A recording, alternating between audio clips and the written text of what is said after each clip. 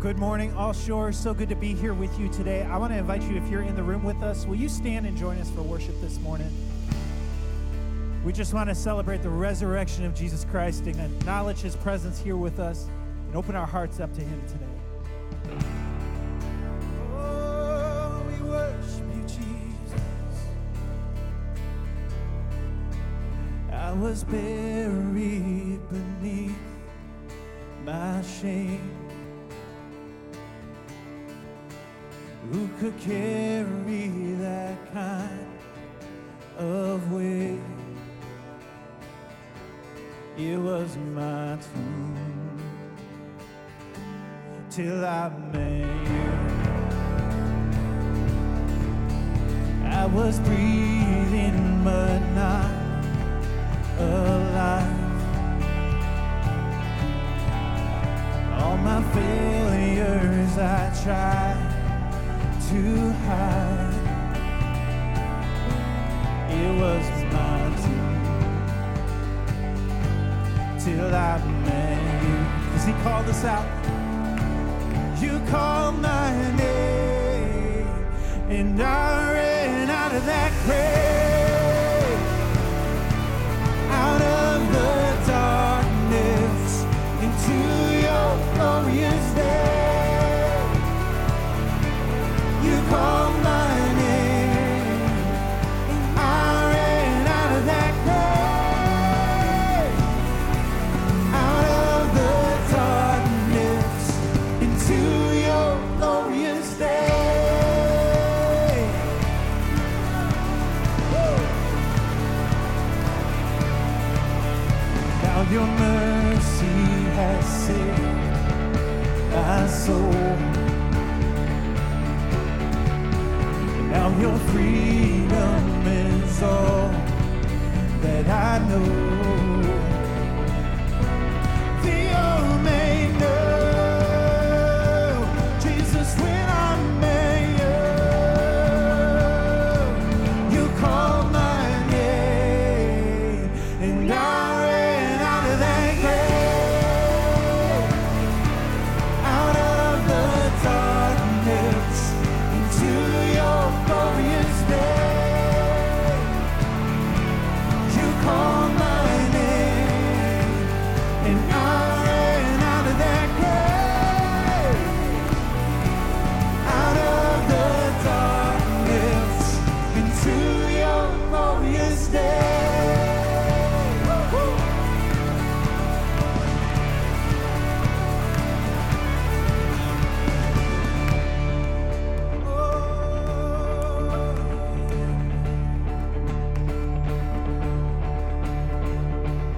I needed rescue, my sin was heavy, but chains break at the weight of your glory. I needed shelter, I was an orphan, now you called me a citizen of heaven. When I was broken, you were my healing, now your love is the air that I'm breathing. I have a future, my eyes are open, 'cause when you call my name, shout it out, church.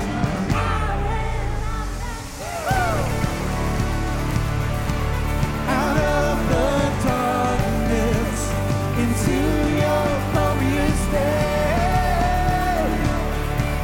You called my name, and I ran out of that grave, out of the darkness into your glorious day.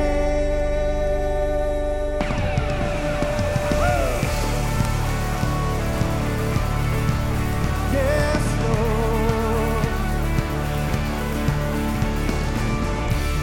Come on, church, if you believe that today, give God a praise in this place. Thank you, Lord.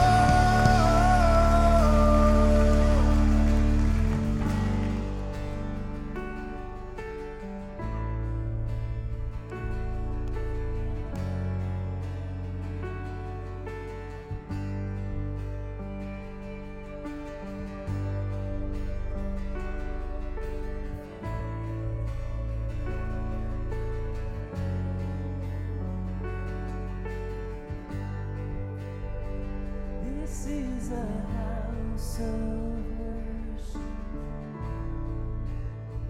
This is a place of praise, where every demon trembles, where we proclaim your name. This is a house of healing. Our hearts are full of faith. You have our full attention. You have the final say. Oh, come alive in the name of Jesus. Come alive in the name of Jesus. This is a house of miracles.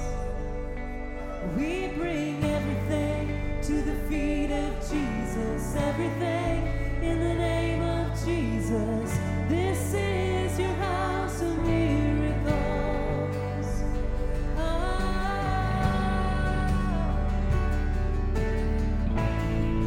This is your house. Oh, Jesus.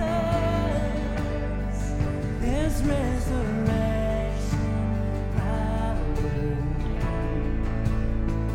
Your blood runs through our veins. It does.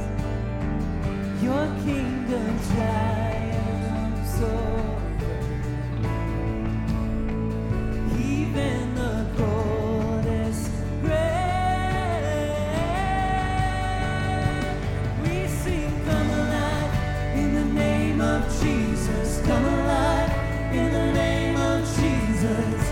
This is a house of miracles. We bring everything to the feet of Jesus. Everything in the name of Jesus. This is a house of miracles. Let's sing it again. We sing, come alive in the name of Jesus. Come alive in the name of Jesus. This is a house of miracles. We bring everything to the feet of Jesus. Everything in the name of Jesus. This is a house of miracles. I still believe you're moving. I still believe you're speaking. God, I believe your word. All things for good, yeah. I fix my eyes on heaven. God, I receive your vision. God, I believe your word. All things for good, yeah. I still believe you're moving. Sing it out. I still believe you're speaking. God, I believe your word. All things for good, yes. I fix my eyes on heaven. God, I receive your vision. God, I believe your word. All things for good. We sing, come alive in the name of Jesus. Come alive in the name of Jesus. This is your house of miracles. We bring everything to the feet of Jesus. Everything in the name of Jesus. This is your house of miracles. We sing, come alive in the name of Jesus. Come alive in the name of Jesus. This is a house. It is your house. Yeah.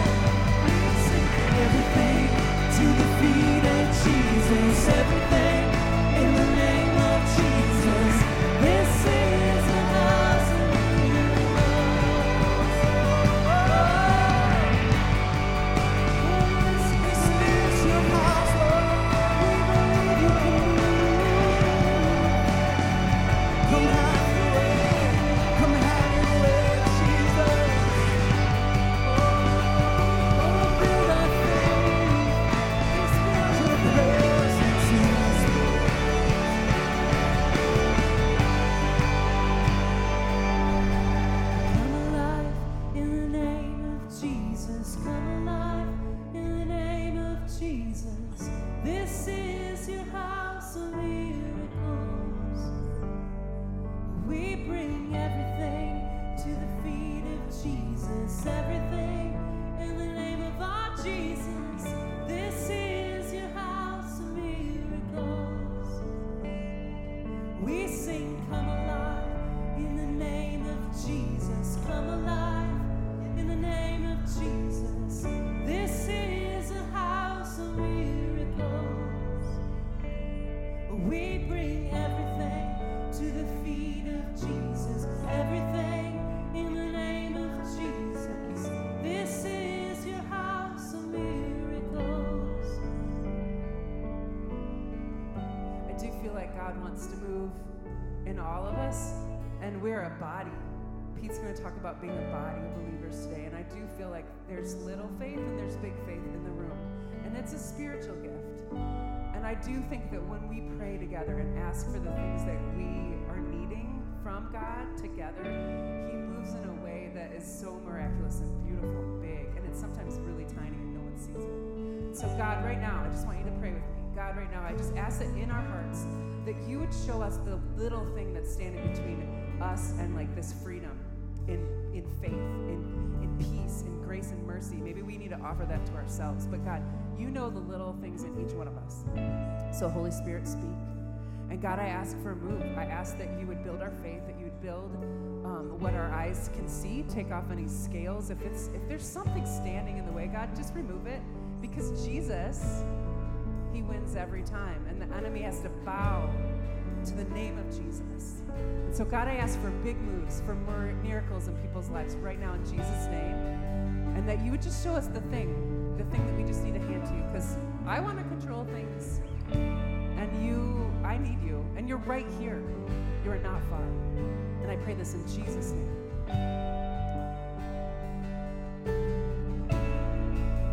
Build our faith. It's you, Jesus. You're all we need.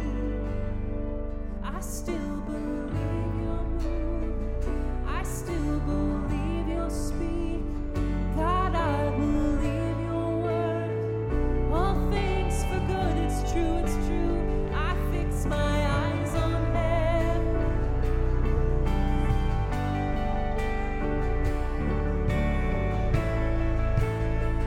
All things for good. Sing it.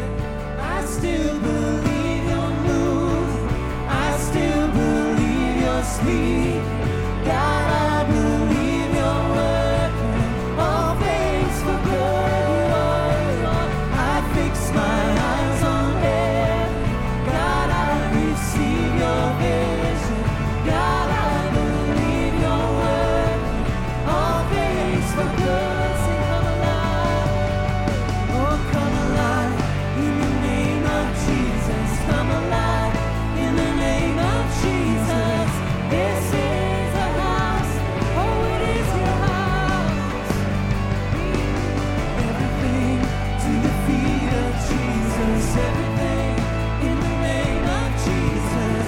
This is the house of miracles.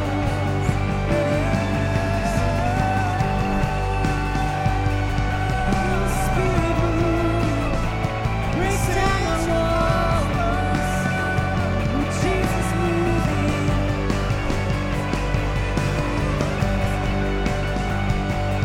Ooh, bring dead bones to life.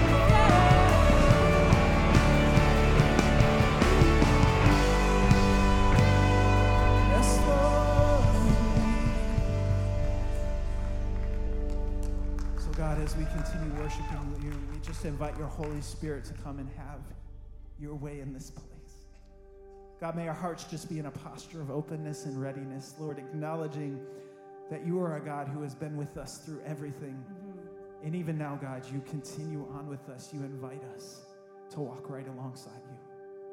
So God, now we just fix our eyes on you, our rock and our Redeemer. In Jesus' name.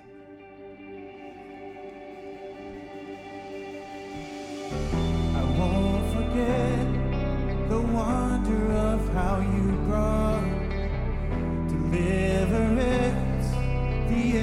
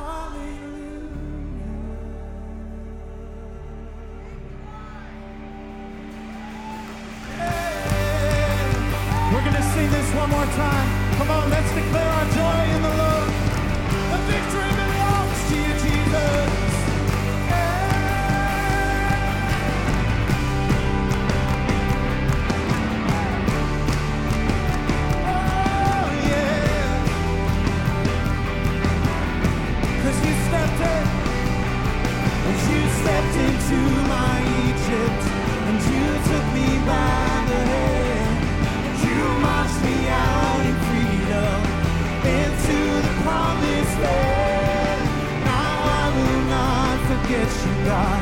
I'll sing of all you've done.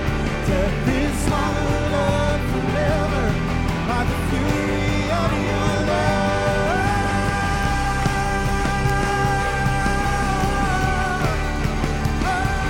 Your love.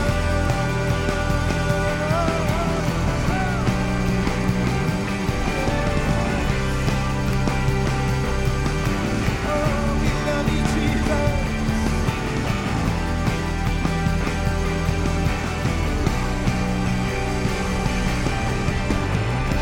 Come on, church, if you believe that today, give God praise. He deserves it all.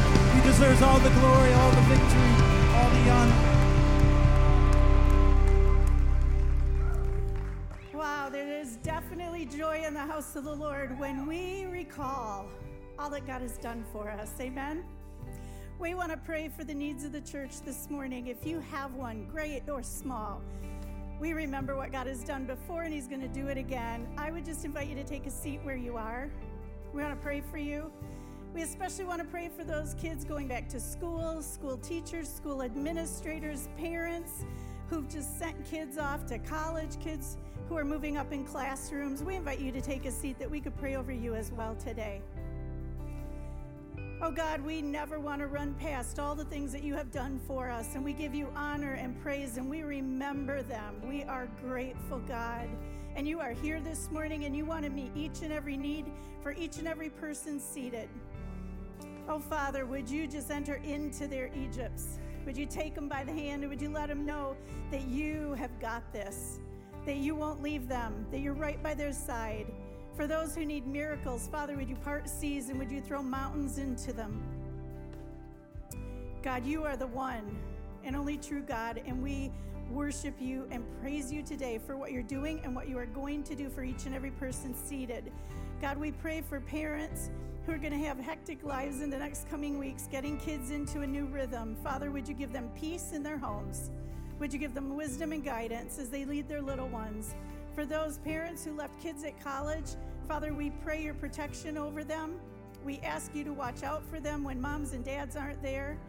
And Father, we just put them into your hands and thank you for that. Father, we thank you for teachers and administrators who are going to watch over the kids. Father, that you would guide and direct them, that your love would be in their hearts, and that, Father, they would move about with grace and mercy and kindness and love, but that you would give them each and everything that they need today. And Father, we pray for Grand Haven Community Baptist Church as well, that you would bless their congregation, that your kingdom would grow because of their great love for you and for one another. Father, we pray for the McFredericks in the Czech Republic. God, they are launching discipleship groups. Father, we just pray that those would grow, that people would be intrigued and want to know more about who this Jesus is and who he can be to them. So we pray over their ministry, Lord. God, we give this time to you now, knowing that everything good and perfect comes from the hand of God, and we thank you for it. And it's in Jesus' name I pray. Amen. Well, if you're here, you may be seated. I just want to welcome you all. Thank you for joining us. Thank you for worshiping with us today. It's been such a joy already. If you're watching online, we're so glad that you tuned in. Thanks for being with us in that way.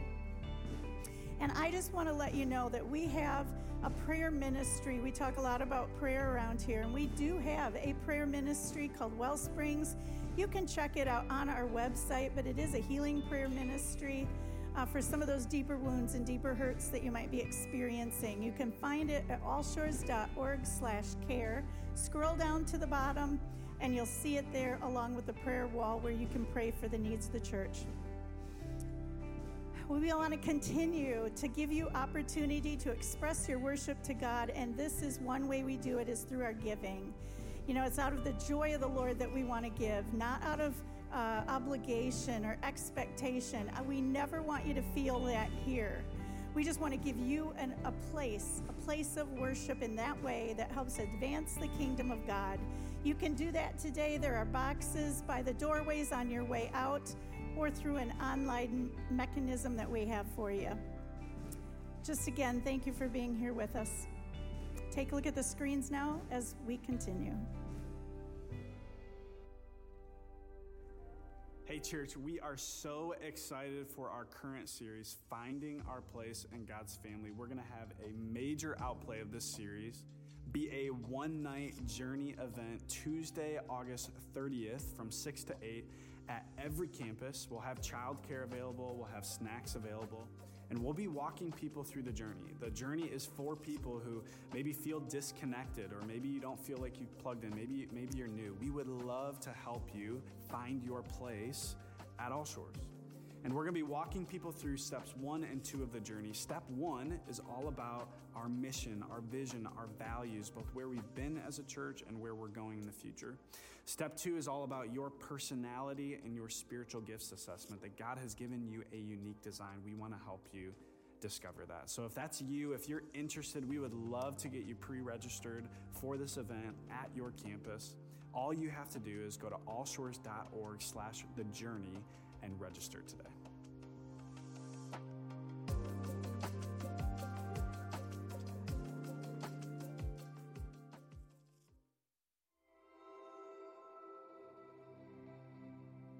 My name is Melody Hooksma. I have been at All Shores for about 2 years now with my family.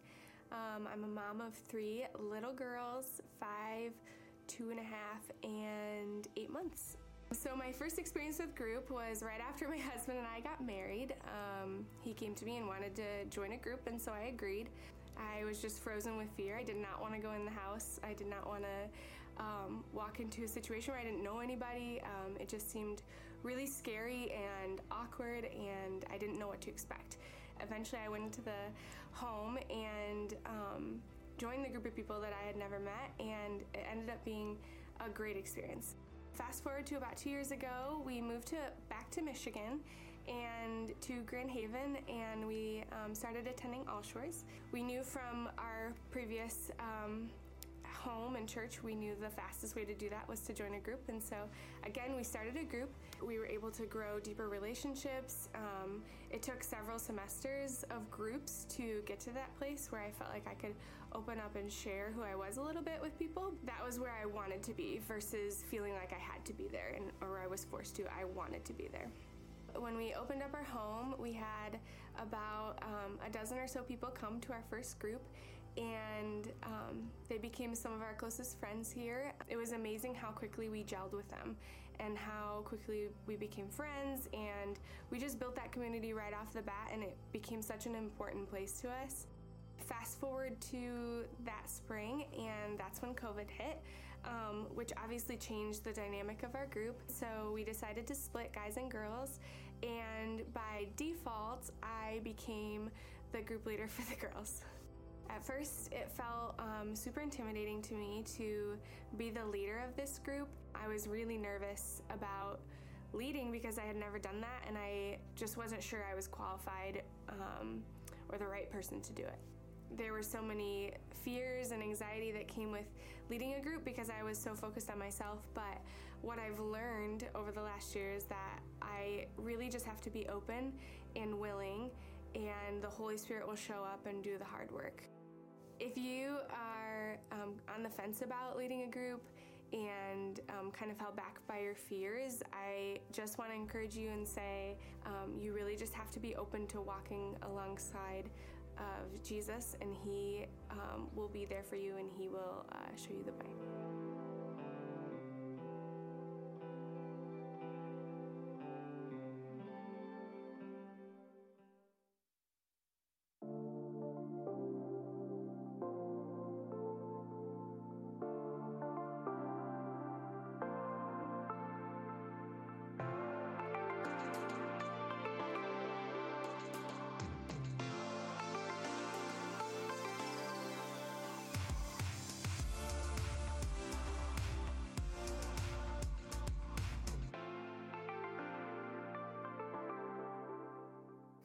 Well, I want to welcome those of you joining us online, all of you here in Spring Lake.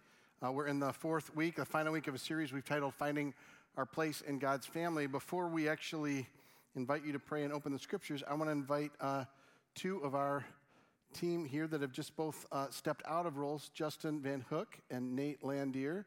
We want to celebrate them, and I want to tell you a little about them, and then we're going to pray for them. So Justin has been here, was on staff for over 9 years, came on as our tech director, and you wouldn't know all the things that have transpired over the last 9 years, but everything from upgrades in our second campus, Muskegon, or Coopersville, to now we opened a third campus, Muskegon. Justin was a big part of all of that goes on at all three in the technology, as well as a lot of IT things that we do, including major upgrades we had to make with just continuing to be able to stream online and make it efficient and consistent. And then well beyond just the role that Justin has brought, he brings a lot of other attributes to us and has a deep passion for people that are far from God and a great voice to us in that. And then I would just say, you know, being a friend and someone who's brought both influence as well as being influenced, that one of our joys, even as Justin steps out, is that he'll be involved, as you've said, in the Muskegon campus where you live. Strictly in the Muskegon campus. So we're saying goodbye, but I'm just kidding. You're part of us. And we're so thankful when someone serves like they do, the way they do, and thrilled that he's going to continue to be part of the church, and we get to continue his influence. And one of the things you don't realize, too, when people are on staff, they have limited roles they can do. Justin brings some other skills and gifts to us that we're thrilled we'll get to watch him soar and exercise, and probably no more injuries like your rib when you fell doing the video. Was that a dislocated rib or a fractured rib? Dislocated. Yeah. So you know he really cares when he falls and injures a rib. And then Nate here has been on our staff for over 5 years in our student ministries. And I would tell you, he moved from joining the team to moving up on team to then leading the team and led it through what I would say was the most difficult season with students of all age groups became the most difficult because we had to close down regular weekly activities. So everything went online to a group of people that were online for everything else they did. And it became really complicated. And so there's that picture where you go, man, just the sheer stamina and engagement that he brought through really difficult seasons where you're like, we're so grateful that you led and how you led. And you know, some of you would have seen, because Nate was here today playing drums, but he also leads worship. He's taught for us. In fact, one of his contributions is helping us engage more with singles because he understands what we're missing often in a very family-oriented kind of community, has been a great voice for that. And one of the things I always remark with Nate is the gifts he has, but he's always been a person of character, which is true of both of these guys. And so when we have people step out, and they're both going to continue to be part of us, which is a bonus, we always want to honor and remember that. And so I want to pray for them, and then I simply want you to give thanks with them, for them with me. So let's pray over both of these gentlemen. Lord, we thank you for Justin and for Nate and the many laughs, the many deep experiences together, all that we both have been part of seeing them grow in, but they've also been part of shaping us and being part of our growth. And so we bless them as they hit this finish line for each, that they'll hear well done from us and from you. And we also bless them in the next season that's ahead in their lives and how they minister and what they do in their life in the church and how they minister both out of vocation and out of avocation, how they just live. And so we pray and give thanks for what they've done to contribute to us, what they will continue to contribute to us, and what we get to do to be a part of contributing to them. And say again with you, well done, and we give thanks. Amen. Would you thank these guys with me? You guys. I know you want a hug, right? Yeah. It's always bittersweet. I tell them I love them, but I'm still very hurt that no, I'm joking. It is a wonderful thing when you get to be a part of that and also get informed by it. I want to invite you to pray in the quiet that God would speak to you as we open the scriptures together. And very simply, wherever you are, if you're saying I've got doubts, questions, I'm skeptical, tell them that. If you're saying I'm a follower and it's going well, ask for more. If it's not going well and you're struggling, tell them that. We want you just to be honest and ask God to meet you in that, and then I'll pray for us together.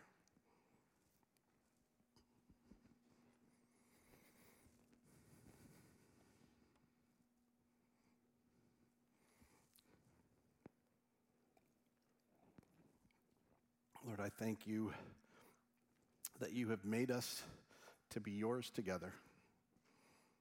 I thank you for each person here, each person watching online, each person that would in some way be pursuing you with us.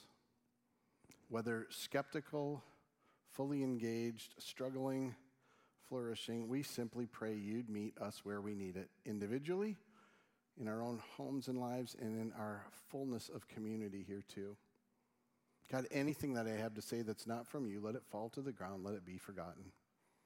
But I pray anything that is from you, that you'd breathe life, breathe hope, breathe power, breathe your presence, and in the same way you would teach us how we are to walk into and follow you in it.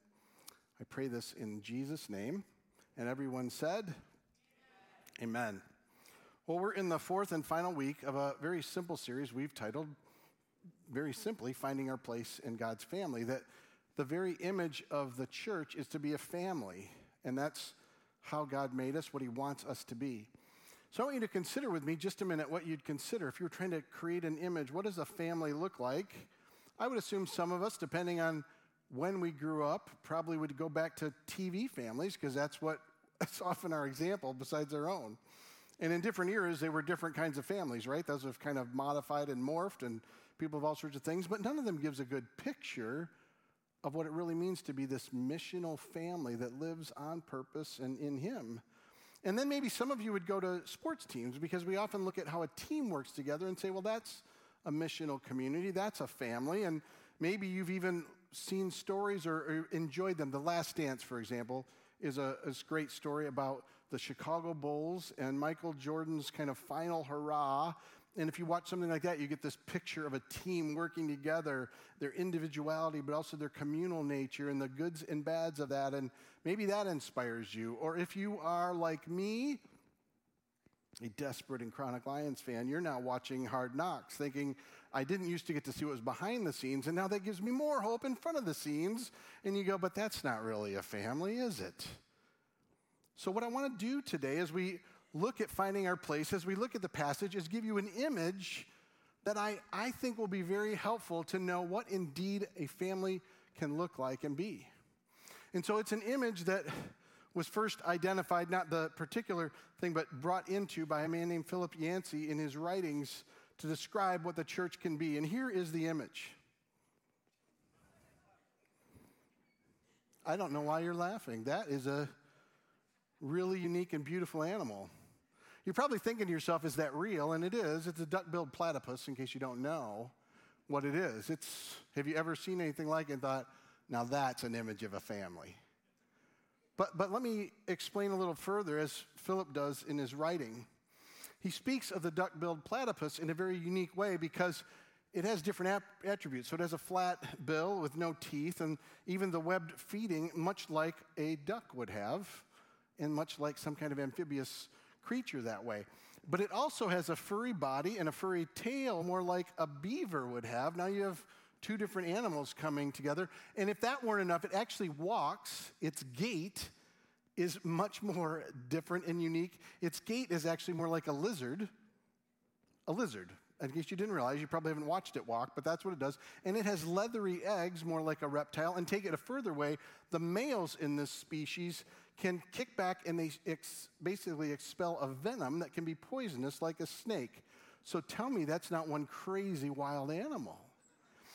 Uniquely, as Yancey writes about it, he says that in England, one of these animals was sent back in the 1800s kind of to study. I don't know where they sent it, but it wasn't the first time this had happened. People in other parts of the world would send animals to see and kind of be impressed by.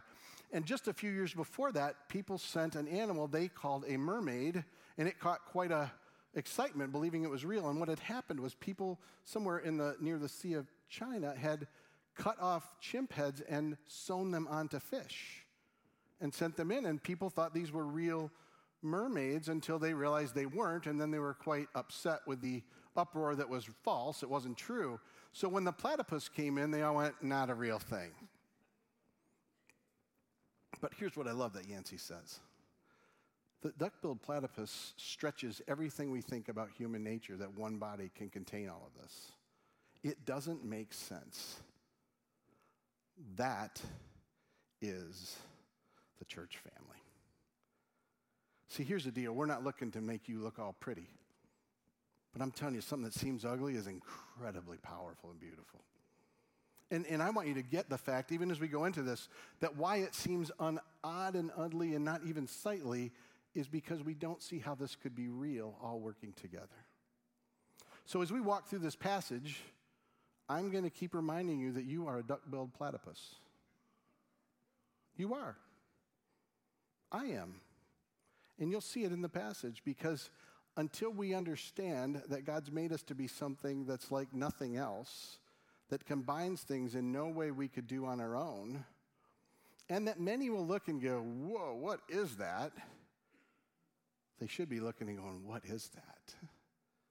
So let's take up with Paul, which we have been with Paul, this early church leader, in his letter to the Ephesians, in different sections of it, looking at how we find our place in God's family. And we're bringing this to conclusion today as Paul uniquely writes to the churches. Now let me remind you, if you haven't been with us, Paul is this early church leader who discovers the resurrection of Jesus through actually him wanting to take out and persecute Christians. He has a very divine and unique mystical moment when Jesus uniquely stops him, blinds him, and says, listen, why are you doing this to me? Why are you persecuting me?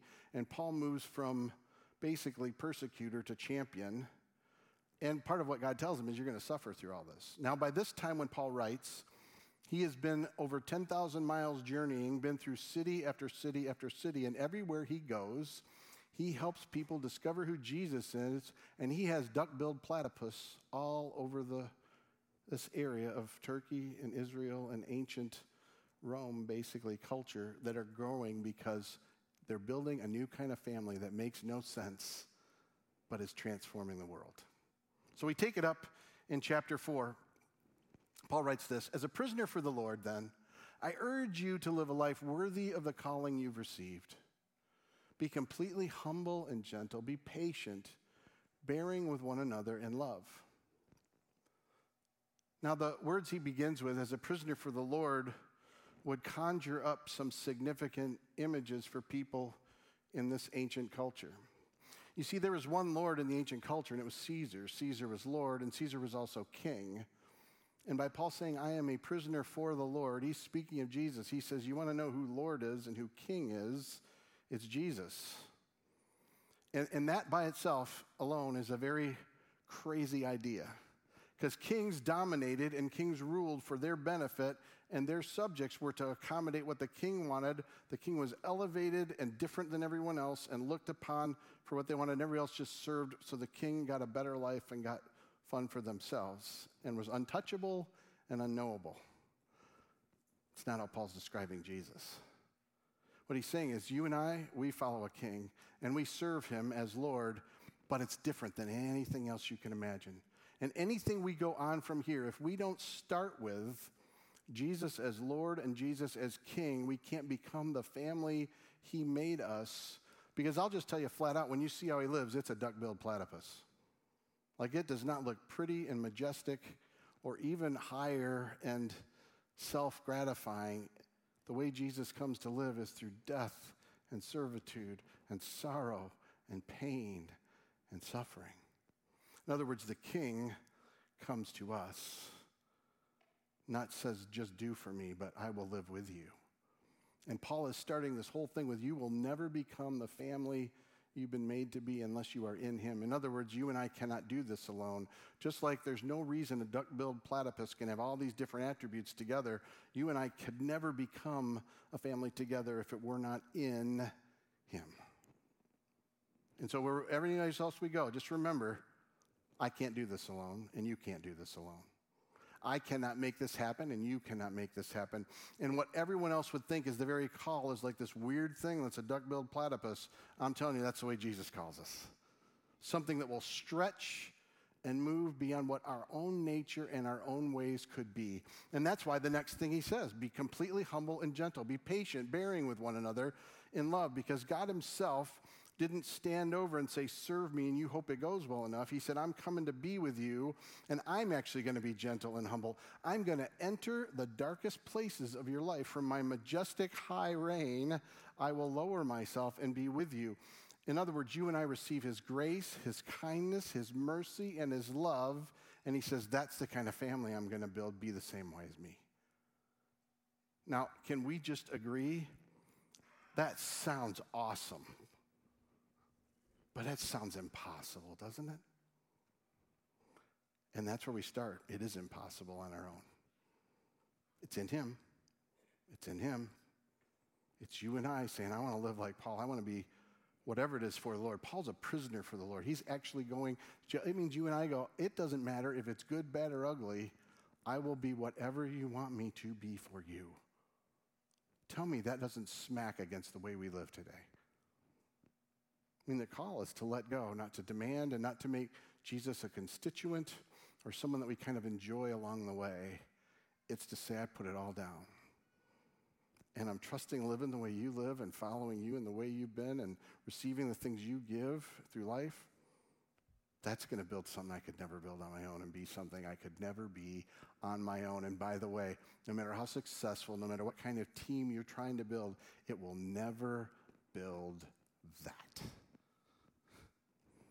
That's what Paul's telling us.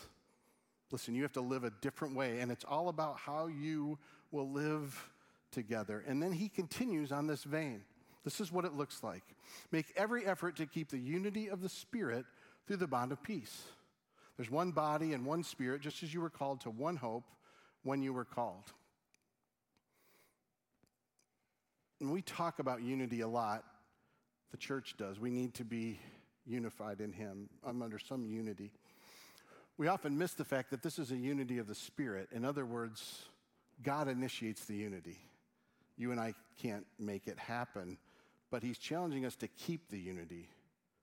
What he's saying very simply is God gave us unity through his Spirit coming into every believer's life and calling us to live differently, to live in ways that make no sense, that are, like I said, a duck-billed platypus, man. Those things are just going to live. This group's going to live with that group. These things are going to work together, and it's not going to look like it would even happen, but that unity is what God instilled in us. But the next part is we have to fight to keep it. In other words, we have to work towards it. Now, can you and I agree, at least in my adult life, I don't remember another time that was less unified and more contentious. All sorts of things divide us, and we're typically measuring what area will cause me to disentangle from you or even break relationship with you. Paul's message is, whoa, whoa, whoa. We have to fight for this. We have to work at this. It's not easy to do. And I always go back. I just want you to keep picturing. I know it's a weird thing, but keep picturing a duck-billed platypus, because I'm telling you, all these different kinds of animals that don't fit together somehow work together. And it's like a little gift. God goes, hey, this doesn't seem to make sense, but this is what I mean. You don't think you can have unity? Yes, you can. You don't think this can work? Yes, it can. He's saying, I want you to work at this. And then he's reminding them there's one body and one Spirit. Just you were called when you were called. He's telling us there's a oneness. There's something that connects all of us. And this is a picture we get regularly in Scripture. It's a picture that we always have, and once in a while we get a window into it. So I'll give you one. This is when Israel is coming together, and God tells them to make a tabernacle, a temple for him, a place where his presence will be housed. It's in 2 Chronicles 5, and it tells you that all these people work together to build this temple. Now, just think about any building project you've been a part of. Has there ever been frustration and anger and difficulty building something? Have any of you had it where you're building something and you're mad at the people you contracted with because they're not doing it in the time or the way they said they would? Or you're building something and the people just keep changing your minds. You're like, something's wrong with these people. Or you're even sitting with someone you're close to and trying to design it and you're fighting about it. Can we agree that just building something little for us is difficult? So what do you think? You think it was easy for Israel to come together? Oh, I'm good. Let's do whatever. Can you imagine all the things they'd want to fight about? So the picture is they build this temple, and then they all come together when it's all done because they're all working towards the same thing. And then it tells us that those leading come in and they sing, he is good and his mercy endures forever. They're as one person with one voice in unity. And it says God's glory shows up and they can't even do anything. Do you know why? Because the power of their unity, building a place God can be present in, is so amazing, the whole world can't believe it, and they can't believe it. Can you get a picture of just why God would say, I want you to be in unity? And Paul's going to keep hammering on this. I want you to get, it's one body, it's one Spirit. Then he's going to keep going. One Lord, one faith, one baptism, one God and Father over all, who is over all, Father of all, who is over all, and through all, and in all. You see, there's one God who brings all of us together. When Paul writes about this to the church in Rome, he says, listen, I want you guys to glorify God as one person with one voice. And then he tells you how. You do it by accepting each other as God has accepted you. And it says it brings praise to him. In other words, it's no longer a temple, a physical temple built for God's presence. Now, those of you who are Christians know where God's presence lives. Where is it? It's in every one of us, right? Jesus rises, he gives us his Spirit. We are his temple. And guess what? When we come together, not physically like in one room going, look, we're all in a room, we made a building. But when we come together in how we live, God's presence is glorified and people take notice. Whew. And I'm telling you, it may not look pretty. I don't mean it's like, oh, and they see it, it's like, this is weird, but I can't explain it. It's a duck-billed platypus. How in the world does this work together? Because God did something that doesn't make sense. And when people are so different can actually learn to love each other because they know who he is and they live following him, it changes the world. Whew. It means the power is shown in how we live and love each other. In him, we not only receive unity, we fight to keep it growing. And we keep remembering you and I are one. You and I are together in this. We're following the same Jesus. We're part of the same baptism, same Lord, same Father. Whew. We just lose sight because we live in a world that's constantly telling us how different we are and how we need to divide and divide and divide and divide. Now, I want to give you the next section, and then we're going to look where Paul goes because he's going to give more clarity to how we become part of this family. Like, what does that mean? We're in unity, and how do we live this way? In the next section, he quotes a psalm, Psalm 68, where he talks about the psalmist says that basically the Lord ascended and built this unique way of life, if you want to say it simply. And then Paul says if he ascended, he descended. And what Paul's saying is God didn't just build this new way of life. He descended into the lowliness and the brokenness and the sinfulness and just all the mess where people thought they had nothing to bring, nothing to do, could never have life get better. They were too broken and too sinful. And he reaches down there and elevates that up. He takes some seriously ugly looking life and turns it into something that's unexplainable. Come on, duck-billed platypus, huh? I'm telling you, what a look we have to be. And I'm not interested in it being majestic or everybody goes, ooh, look how pretty they are. I'm fine if I'm the ugly part of it. I'm just not alone. I'm looking out like, yeah, you're okay, but there's some ugliness here too. Can we just agree it's not about looking a certain way? It's about something, if it doesn't make sense, it's going to be weird, but it's going to be awesome. You just need to look around and go, man, I love being a duck-billed platypus with you. Now he's going to continue to give more explanation. How do we actually get there? What does it look like? And now he moves to the leadership side. So Christ himself gave the apostles, the prophets, the evangelists, the pastors, and the teachers, what for? To equip his people for works of service. What are the works of service for? So the body may be built up, the body of Christ. Now, there's a couple of things to clarify in here or remind us of.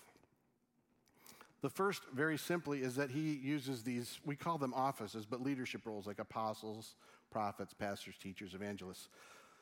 That would be a whole nother message to try and explain how all that works and the meaning. And the interesting thing for Paul is he uses different iterations of this, meaning in other letters he talks about offices, but they're not uniformly the same.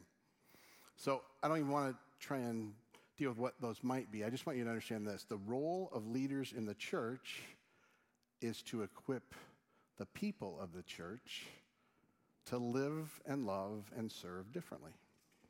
In other words, we're like your trainers. Our job is to be training and encouraging and equipping you.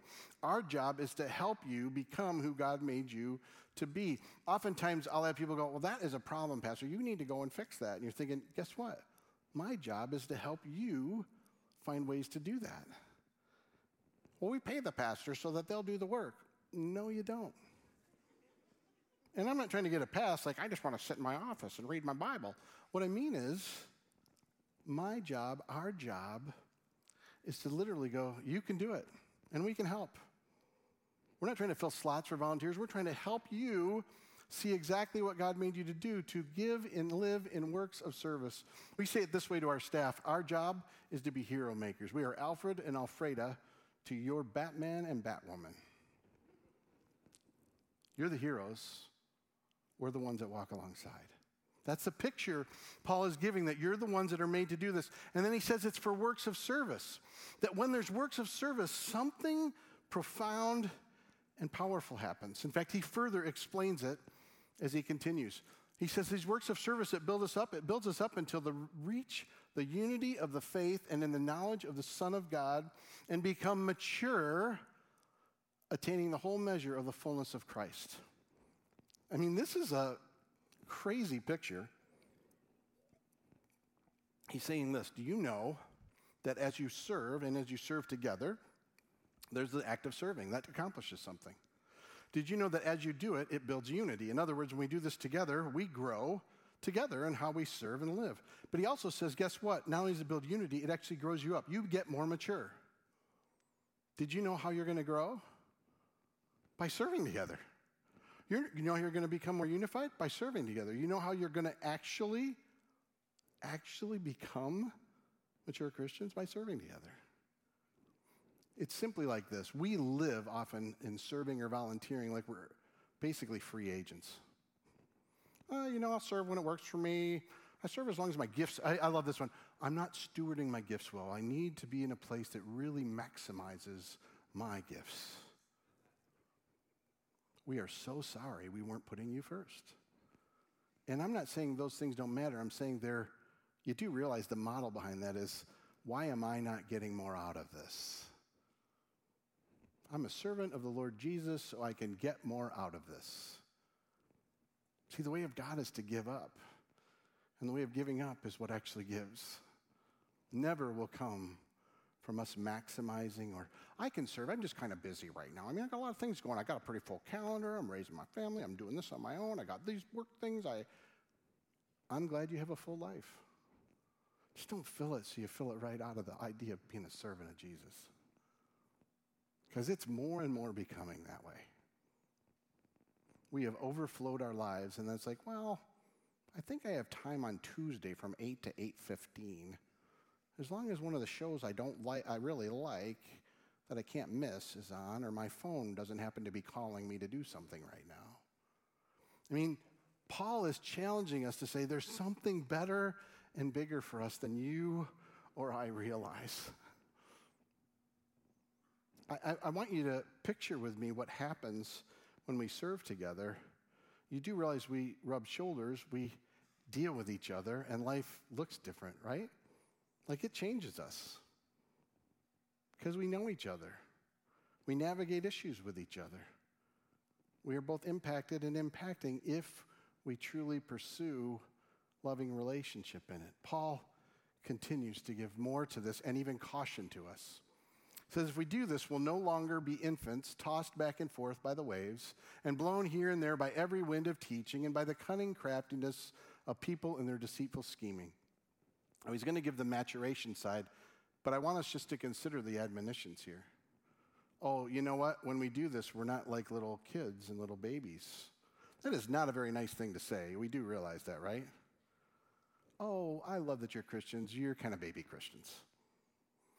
And the weird part is, sometimes we think, as long as I read the Bible enough and know what I'm supposed to think, that matures me, which certainly is part of it, but you realize you could know more spiritually and not mature at all, emotionally or in relationships? We're just like little kids. And he says it's like something being tossed back and forth, because when you're a little kid, you pretty much scream when it's not going well. And you just want it to be calm, and you want your food, and you want your diaper changed, and you want you get the idea.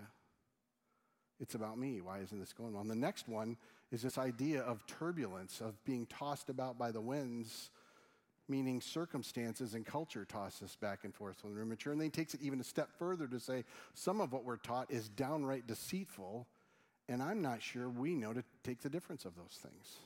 Think about how many things are informing us right now that are not Jesus, are not Scripture, and are not the church. Are we being tossed around back and forth by culture? Are we being tossed around back and forth by politics?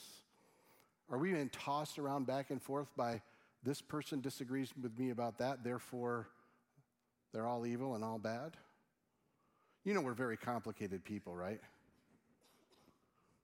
Just so you know, none of us is all good and all bad. We all got some serious warts, and we all got some places we're growing.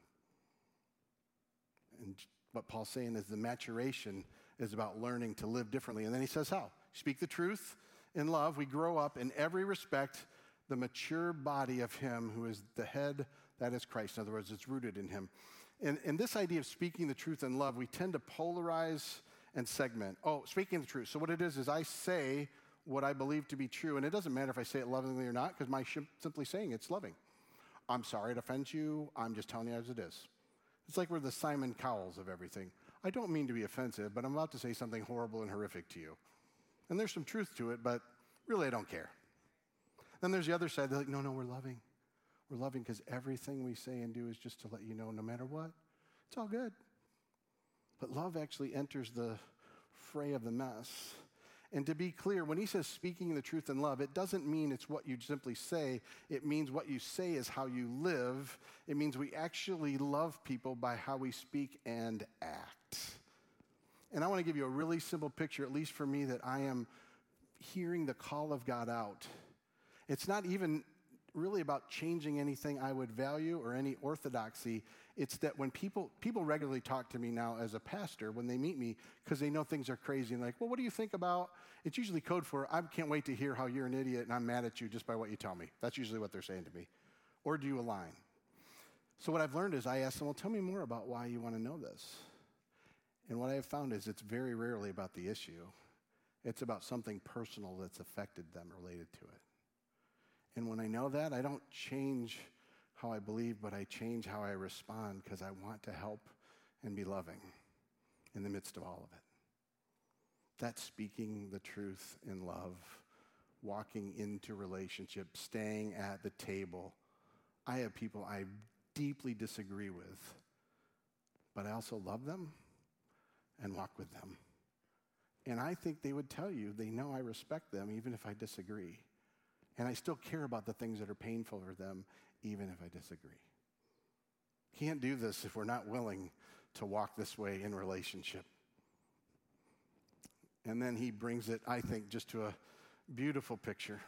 From him, from the Lord, from him, in him, only way we get there, the whole body, joined and held together by every supporting ligament, grows and builds itself up in love as each part does its work.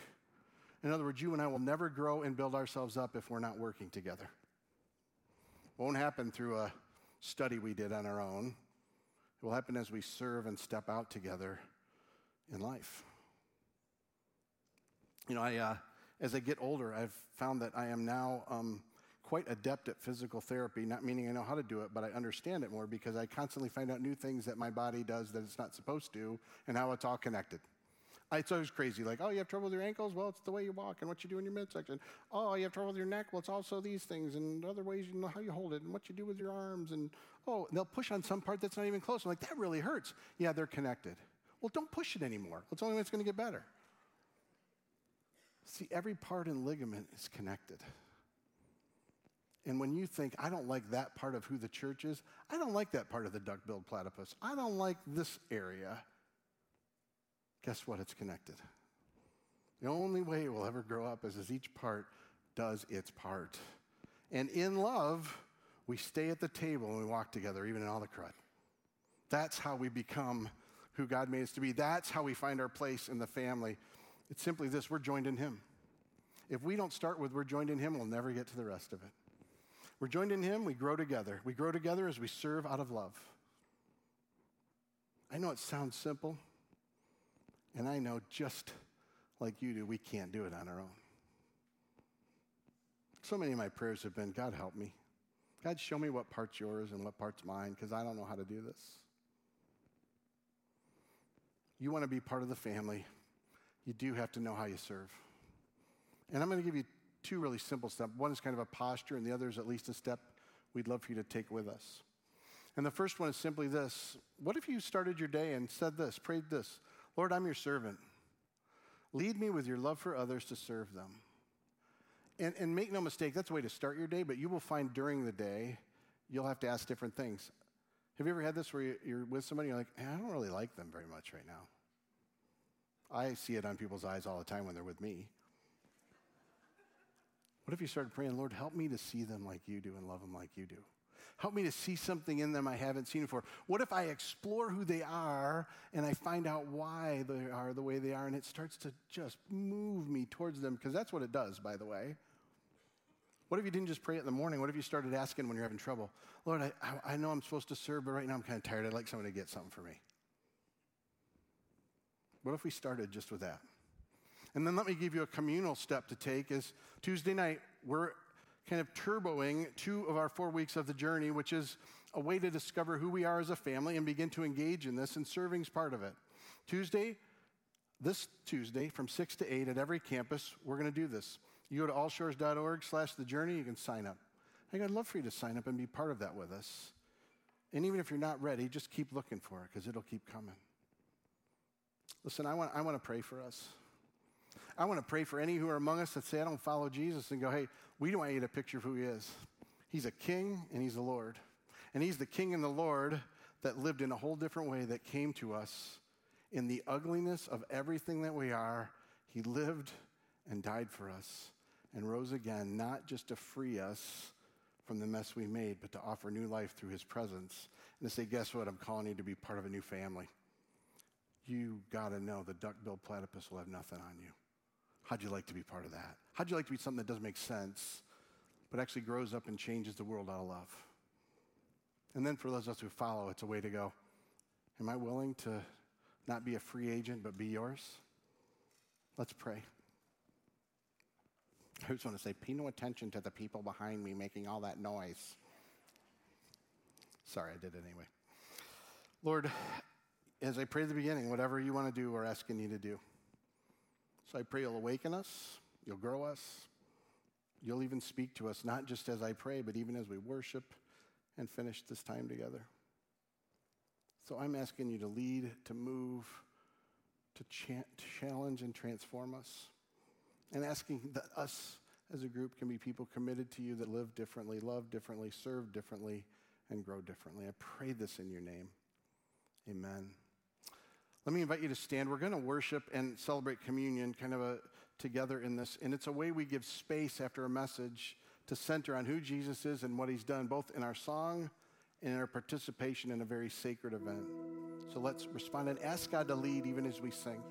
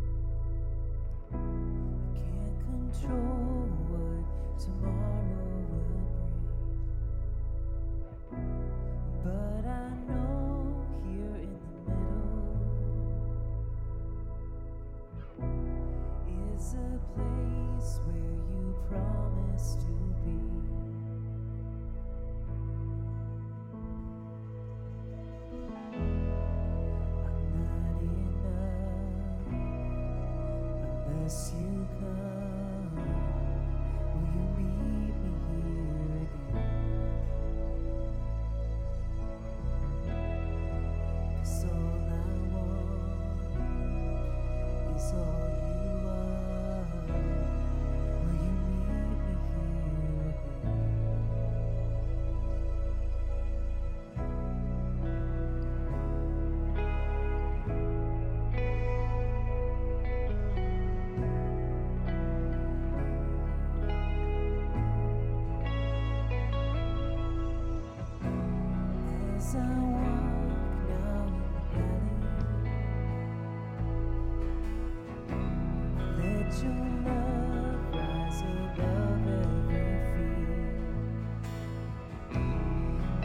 the sun shaping the shadow. In my weakness, your glory appears.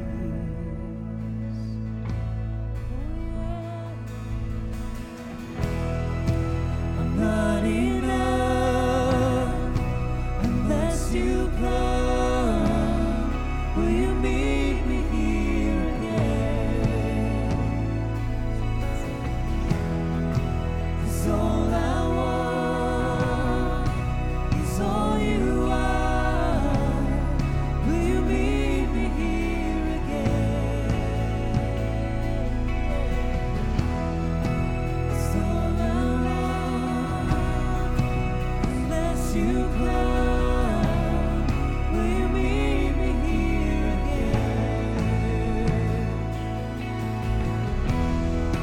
'Cause all I want is all you are. Will you meet me here again?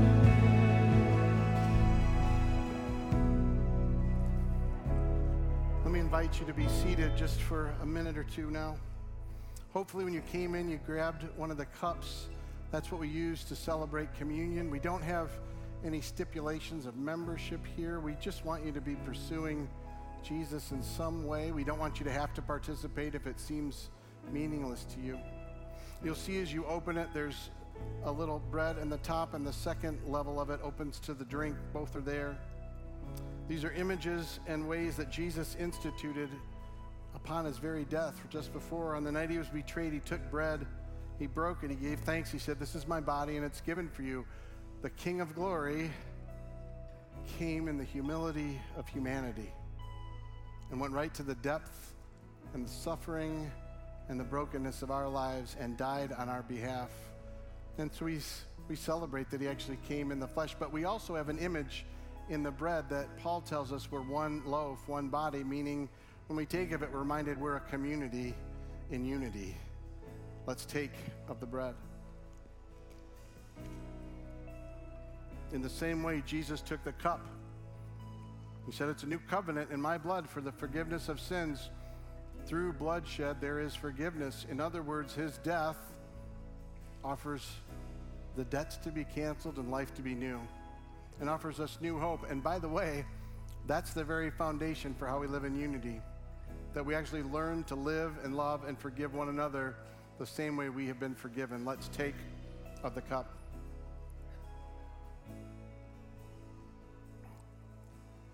So Lord, I ask this would not just be a religious activity or routine, but uniquely you'd give grace and give us what we need today.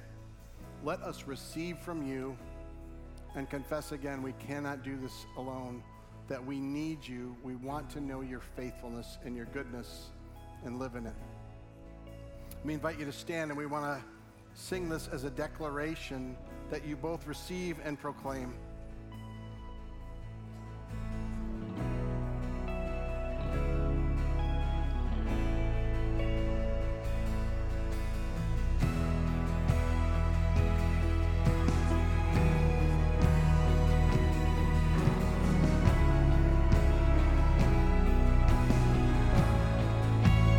Not for a minute was I forsaken. The Lord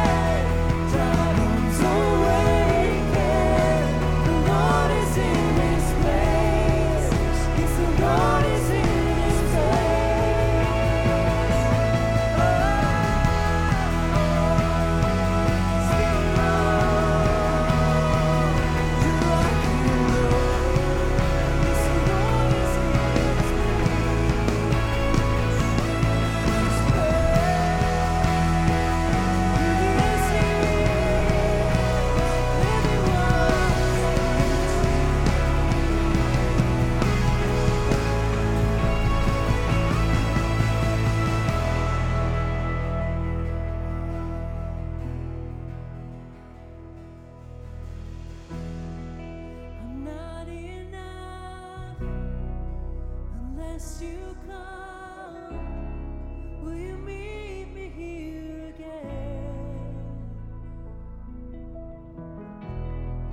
'Cause all I want is all you are.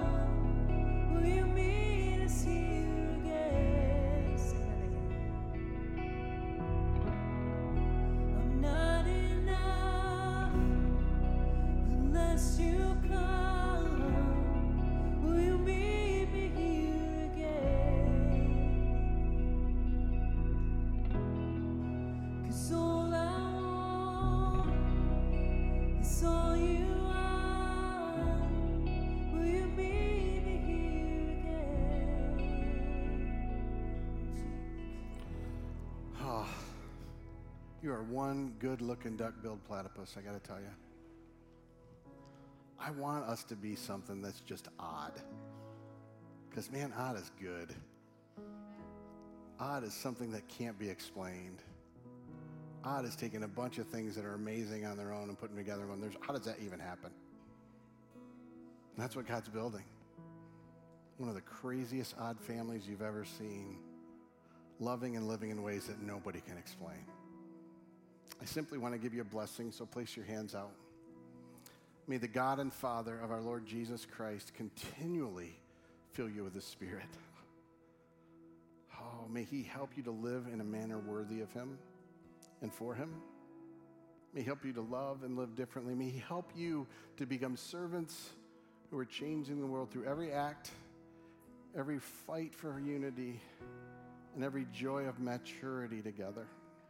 That we would become who He made us to be, living, loving, and caring differently for His glory and our joy. In the name of the Father, the Son, and the Holy Spirit, amen.